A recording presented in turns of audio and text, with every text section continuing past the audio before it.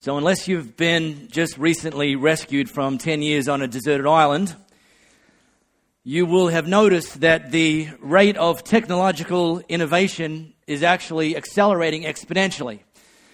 Devices that were considered commonplace and in fact maybe even essential 10 years ago, the list of those becoming redundant grows pretty much every week. For example, the camcorder is no longer considered cutting-edge technology or, in fact, necessary.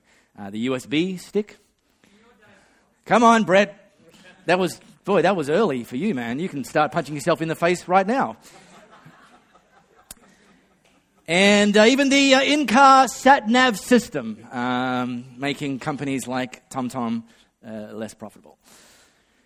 Having said that, whilst some devices and technologies becoming redundant over the last 10 years, there's a whole new breed of things that are coming into our normal society these days that didn't exist 10 years ago. There's a whole new set of tan lines that you would not have got on the beach 10 years ago.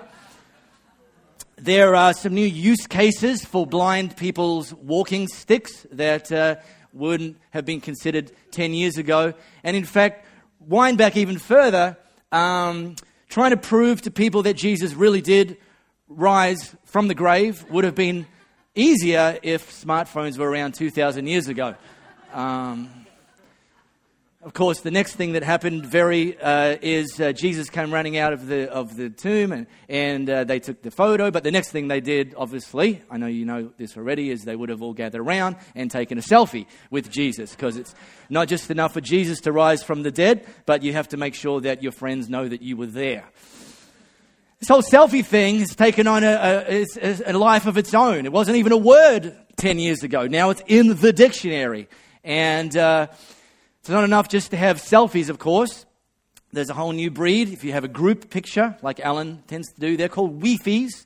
And when you go to the gym or go for a run, like the girl in the open video did, you need to post a photo of that. And those are called healthies. And so, of course, here's a girl, #healthies. This is a very impressive feat, what she's doing. She's in a gym, in a spin class studio, on a bike that's not moving.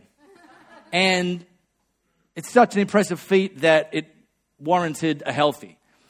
What I figured out must be the motivation behind this sort of thing is if you don't take a photo of you working out, the workout never really happened, and therefore you don't get the benefits. I don't know. I can't figure it out. Whilst Googling healthies to find many pictures, some of them boys do not look at, I found this particular gym, which let me just say that I'm not going to say whether or not joining this gym is a good idea. It really comes down to what your goals are. But let me just say that that's epic fail. This week in Chicago, the American Psychiatric Association had their annual conference, and they released some of the reports that were generated during the conference. I came across this one. The American Psychiatric Association has officially confirmed what many people thought all along. Taking selfies is a mental disorder. The disorder is called selfitis and is defined as the obsessive-compulsive desire to take photos of oneself and post them on social media as a way to make up, wow, this is cutting, for the lack of self-esteem and to fill a gap in intimacy. APA said there are 3 levels of this disorder: borderline selfitis, taking photos of oneself at least 3 times a day, but not posting them on social media; acute selfitis, taking photos of oneself at least 3 times a day and posting each one of the photos on social media; and then, sucks to be you, chronic selfitis, uncontrollable urge to take photos of oneself around the clock and posting them on social media more than 6 times a day. No judgment, no judgment, no judgment. Now, I tweet, I Facebook, that's a verb, I Facebook, I Instagram, but I wasn't actually what you would consider an early adopter of social media. Back in 2008, I would walk around our house, occasionally catch my wife with her MacBook open and see the very obvious graphic interface of Facebook. and I would walk past her, lift my nose, look derisively down it, and say to her, "Oh, wasting more time again, are we?" It didn't ever go well for me when I did stuff like that. I had some struggles. But because I'm a pragmatist, I had to personally find some meaningful use cases before I would join in. No one's necessarily looking for more stuff to do, to add, to layer upon layer in life. And the first use case for me is just prior to 2008, for about a 5-year run of my church leadership role, as I was traveling extensively around the world doing various things. And in the course of that, I got to get to know a lot of really great people. And then my roles changed. I started leading in a local church setting, no longer traveling like I was. And I discovered, being light goes on, that I could actually maintain a level of relationship with some of the friends I'd made around the world through social media. So I dipped my toe in, started a Facebook account, and thankfully was the first Mark Pomeroy to do that. So I am /Mark Pomeroy. Started using it for connecting with people, shrinking the world, really, is what it was able to do. It was fantastic. Since then, I've been able to discover, like many of you, that social media can be used for promoting causes, sharing information. And these are some of the bright sides of social media. Having said that, though, there's also a dark side to social media. I like to say social media is good, except when it's not. And there is a bright side, but there's also a dark side. Dark side, one of the most prominent dark sides, is never in history have people had so much and yet wanted so much more. Last month, a university in Queensland published a study that they conducted on depression, linking depression to social media. And in fact, they coined the phrase social comparison. It's a new thing. I'll come back to that. I'm not so sure it is a new thing. But then this week, reading one of my news feeds, came across a study conducted in the UK. In the UK, currently, male suicide rates are on the rise in a somewhat unprecedented way, and in fact, outpacing the rise of female suicides in the UK. And so, as often is the case when something phenomenal starts to take place, researchers want to reverse engineer, find out what's going on. And in fact, in the UK, they linked this rise in male suicide rates to what they called social perfectionism.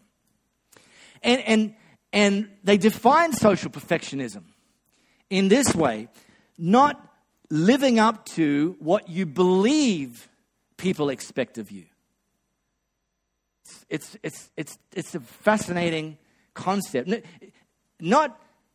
didn't say social perfectionism is caused by not living up to what people expect of you, but by what you believe people expect of you. And so this morning we're launching a new teaching series. No prizes for guessing what it's called. #struggles. We might just start calling it struggles and assume there's a hashtag there. And we're going to teach for 5 weeks around some struggles. And whilst the Bible doesn't have anything to say about social media specifically, it does have a lot to say about some of the struggles that technology and social media have brought to the forefront. People have been wrestling with for thousands of years. Next week, we're going to teach on relationships. Social media and technology has actually started to redefine some aspects of how we do relationships. There's a bright side and there's a dark side. We're going to spend the next week talking about compassion. We get so overwhelmed with the amount of causes that social media now brings front and center, that the statistic that I came across just yesterday ranks our compassion levels as being 40% lower than they were in the 1980s. So when we say I couldn't care less, we now mean that 40% more than we did 30 years ago. I do care less, and that's a problem. Our good friend Tanya Watson visiting this morning, she'll be preaching the following week on authenticity. Because people are pushing so much stuff out in the public sphere, and often getting unexpected responses, sometimes negative responses, it's affecting people's willingness to be vulnerable. And yet, if you don't have some people in your world that you can live in an unguarded way, the sort of people that you don't have to start a sentence with, don't tell anyone I said this. And I'm not talking about gossip, I'm talking about your life. And that's a problem if we can't be authentic with some people in our life. And hey, 5th week we're going to talk about rest. It's a precious and increasingly scarce commodity. Like money, social media is a great servant, but a terrible master. And so we're not going to throw social media under the bus, but really, hopefully, over these 5 weeks, just look into some of what the Bible says about the stuff that's underlying the struggles. See, social media hasn't caused relational issues necessarily for the first time, but it's brought the issues in a more immediate fashion and in a more constant fashion. We live in an always-on society. You know those people who don't reply to your text message within 60 seconds of you sending it? Oh, I hate those people. So, we're going to define some new rules of engagement around social media. But let me just note for the record, if you're not doing social media, if you're not into social media, that's fine. And you will get a lot out of these 5 weeks because they're not issues about social media. They're issues that we're going to teach on about the human heart that we all have in common. Social media is known as someone's highlight reel. We only share the stuff on the front stage. We don't share the stuff on the backstage. We take the picture on the date night, Jared, but we don't, and we post that, but we don't post the photo of your wife telling you that you don't listen to her because you didn't hear her telling you that. We post the photos of our kids' sporting achievements, but we don't post the photo of our kids chucking a tanty because they won't clean their room like you asked them to do. Social media is the front stage, and yet so often our lives feel like the backstage. And social media, you can now measure popularity thanks to social media. When I was growing up, which, yes, is a long time ago, hopefully I still am, I guess, but you couldn't measure popularity. I mean, the only time maybe was when we had that stupid thing of picking teams, you know, and the 2 coolest kids got to be the captains, and then they went down the list till they got to the last loser. And, you know, so okay, if I have to, all right. I used to do that on the first series of MasterChef too, by the way. They've stopped doing that. I'm glad. It's not cool if you're the last person. It's all right. But now we can measure popularity. How many likes, how many retweets, how many shares, how many followers, how many friends. And we can measure popularity. Does anyone use the Clout app? Does anyone have a Clout score? Come on. Well, let me tell you this. You have a Clout score if you're on social media, but obviously you don't know it.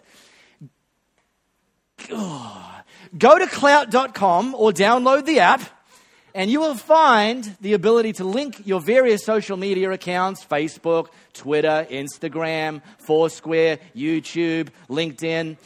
You can link your Google+, but you might as well not bother because no one uses Google+. And it will algorithmagically generate a Clout score out of 100. And it's dynamic. It actually gets measured in real time, and so your Clout score can go up and down by the minute, by the hour, by the day. And people, I don't know what sort of losers use this. People use this and measure their Clout score. Check their Clout score and hopefully see it trending up. If you have a Clout score above 50, like this sucker doesn't, you get sent free stuff from companies who are trying to tap influencers. I haven't paid for a razor blade for months. It's wonderful. Because I have a Clout score over 50. See, now, there's a bright side to it. It's actually a measure of influence. That's the bright side, right? But the dark side is it can be your own measure of your worth. And that's not cool. So the truth is, the more we compare with others, generally speaking, the less satisfied we are because of who we compare ourselves to.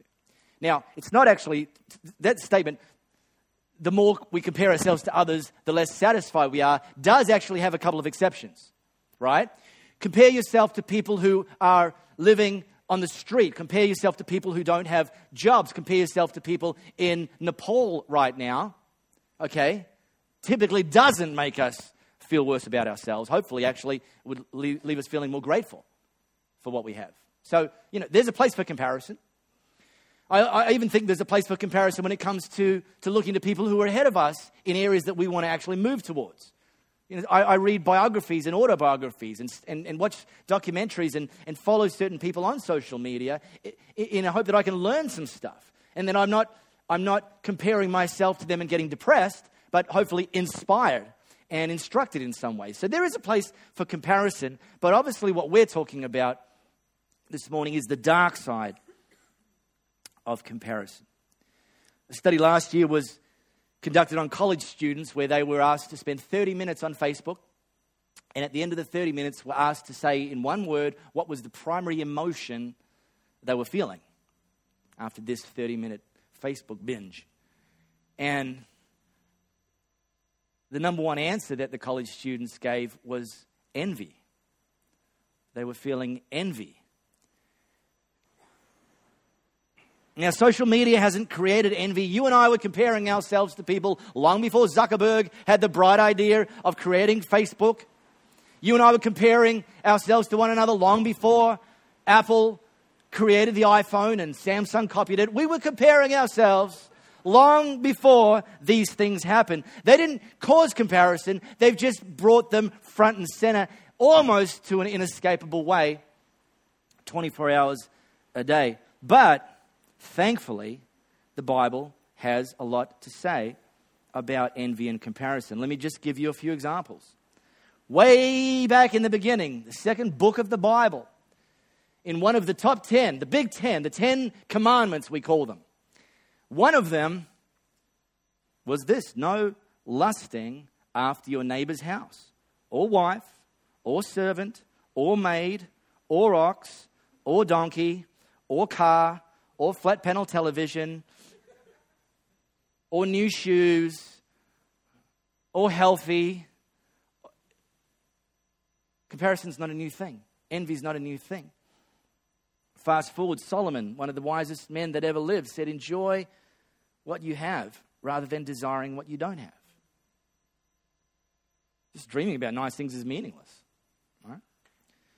Right at the end, one of the last books of the Bible, James Giacomo wrote this: whenever you're trying to look better than others or get the better of others, things fall apart and everyone ends up at the other's throats.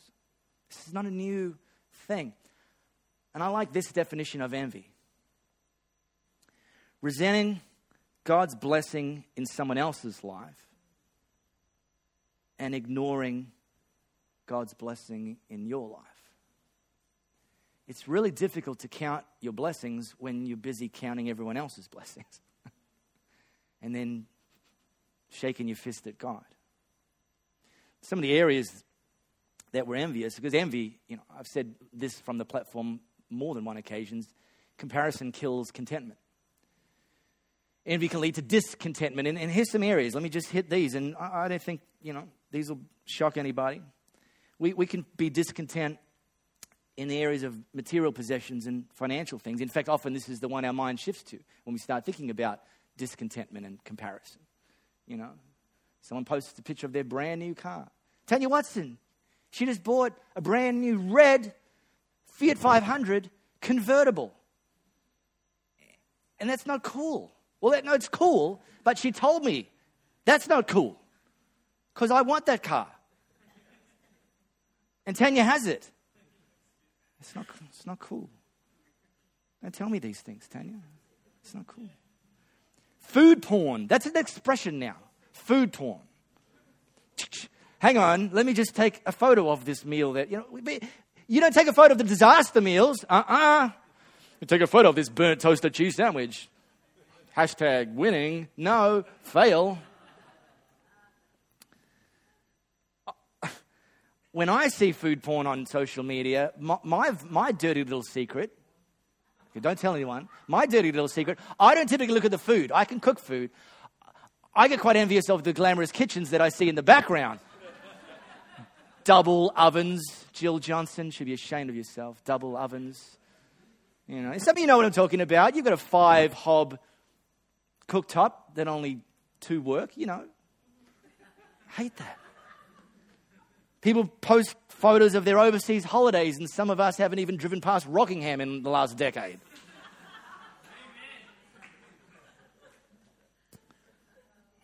What about relational discontentment? Everyone you know is married and you're not. And by the way, let me just say this publicly. Being single is not a disease. All right? Some places, no, not married yet.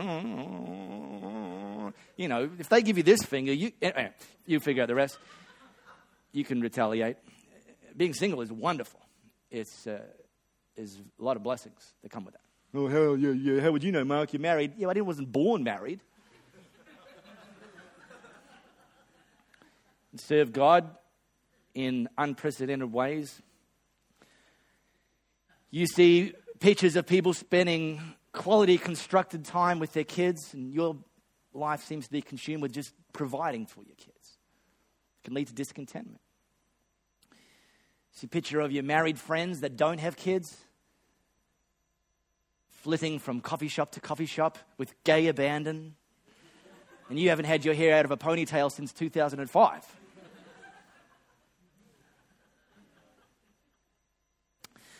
And then there's circumstantial comparison that can lead to discontentment. It was really quick, so I appreciate if you didn't catch it, but this girl, and she's going to feature every week for these 5 weeks, this girl on social media, she's gone and done the healthy, and she's looked at her crappy sandwich, and she's taken the fake photo of her on a beach in front of her television. The last line, and there's no actual confirmation of whether she posted it, but I'm guessing she probably didn't. The last line she wrote, as the open video faded out, is, "My life isn't what I want it to be." And I wonder if any of you have ever felt that, thought that, said that, lamented that, circumstantial. See, because this is my point, is I think many of us have thought that. Some of you may be even thinking about that for your current season of life. You know what? My life isn't what I want it to be. And that's one thing. That's bad enough. And then you got people jamming these front stage highlight reel images in your face.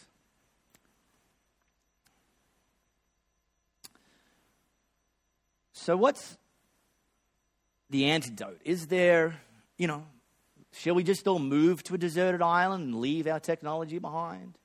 Should we defriend Brett on Facebook? Yes.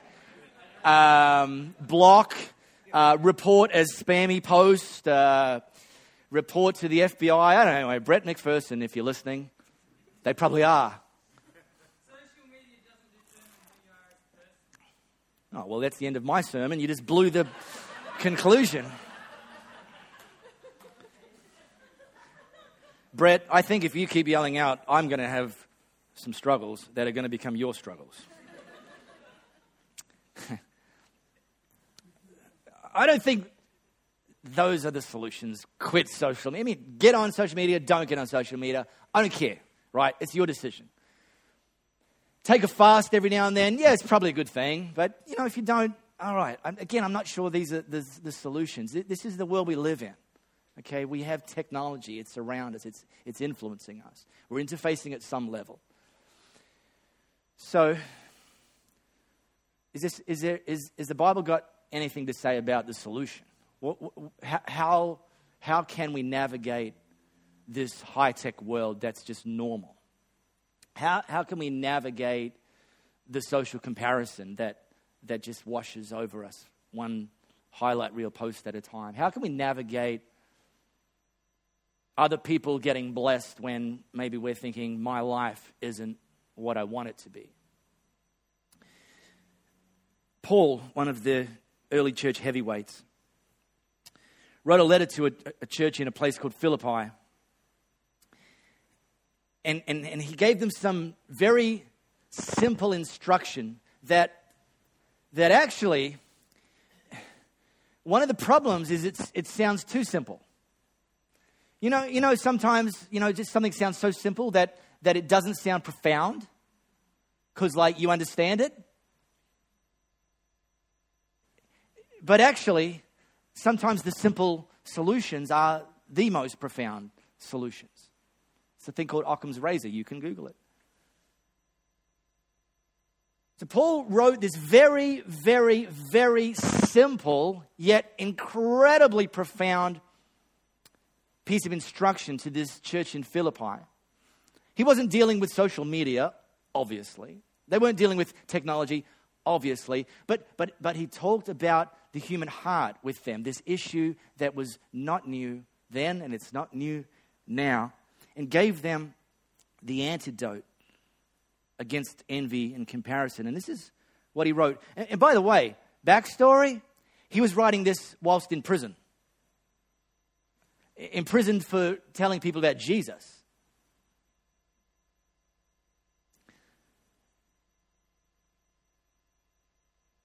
Which, just for the record, he would have posted on social media because he was quite proud of the fact. He said, he thought himself as, wow, his faith stood the test. He didn't stop following Jesus when the handcuffs went on. Got more passionate. So this is what he wrote. Actually, in prison. And not some, Hilton, Parmelia Hilton kind of prison. It's but not cool prison. Actually, I don't have a sense of needing anything personally. It's a pretty good place to be in, right? Meaning in your heart, not in prison, right? Right? I've learned by now to be quite content whatever my circumstances. I'm just as happy with little as with much. With much as with little. I found the recipe for being happy, whether full or hungry. See what he did there? It's good, I like that. Hands full or hands empty. Whatever I have, wherever I am, I can make it through anything in the one who makes me who I am. We sing this. Jesus, I'm not going to sing it. You would have some auditory struggle if I did.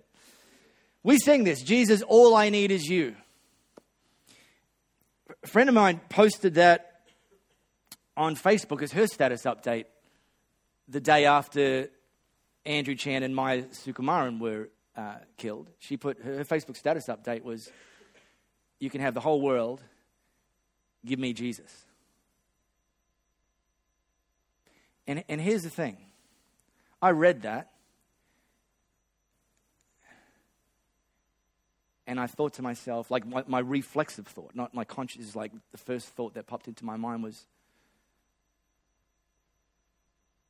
really? That's weird.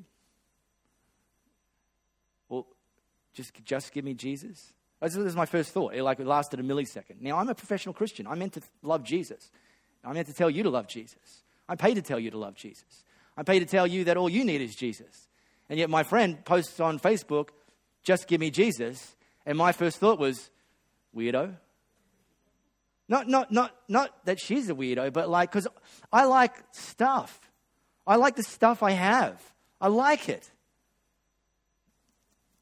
Right?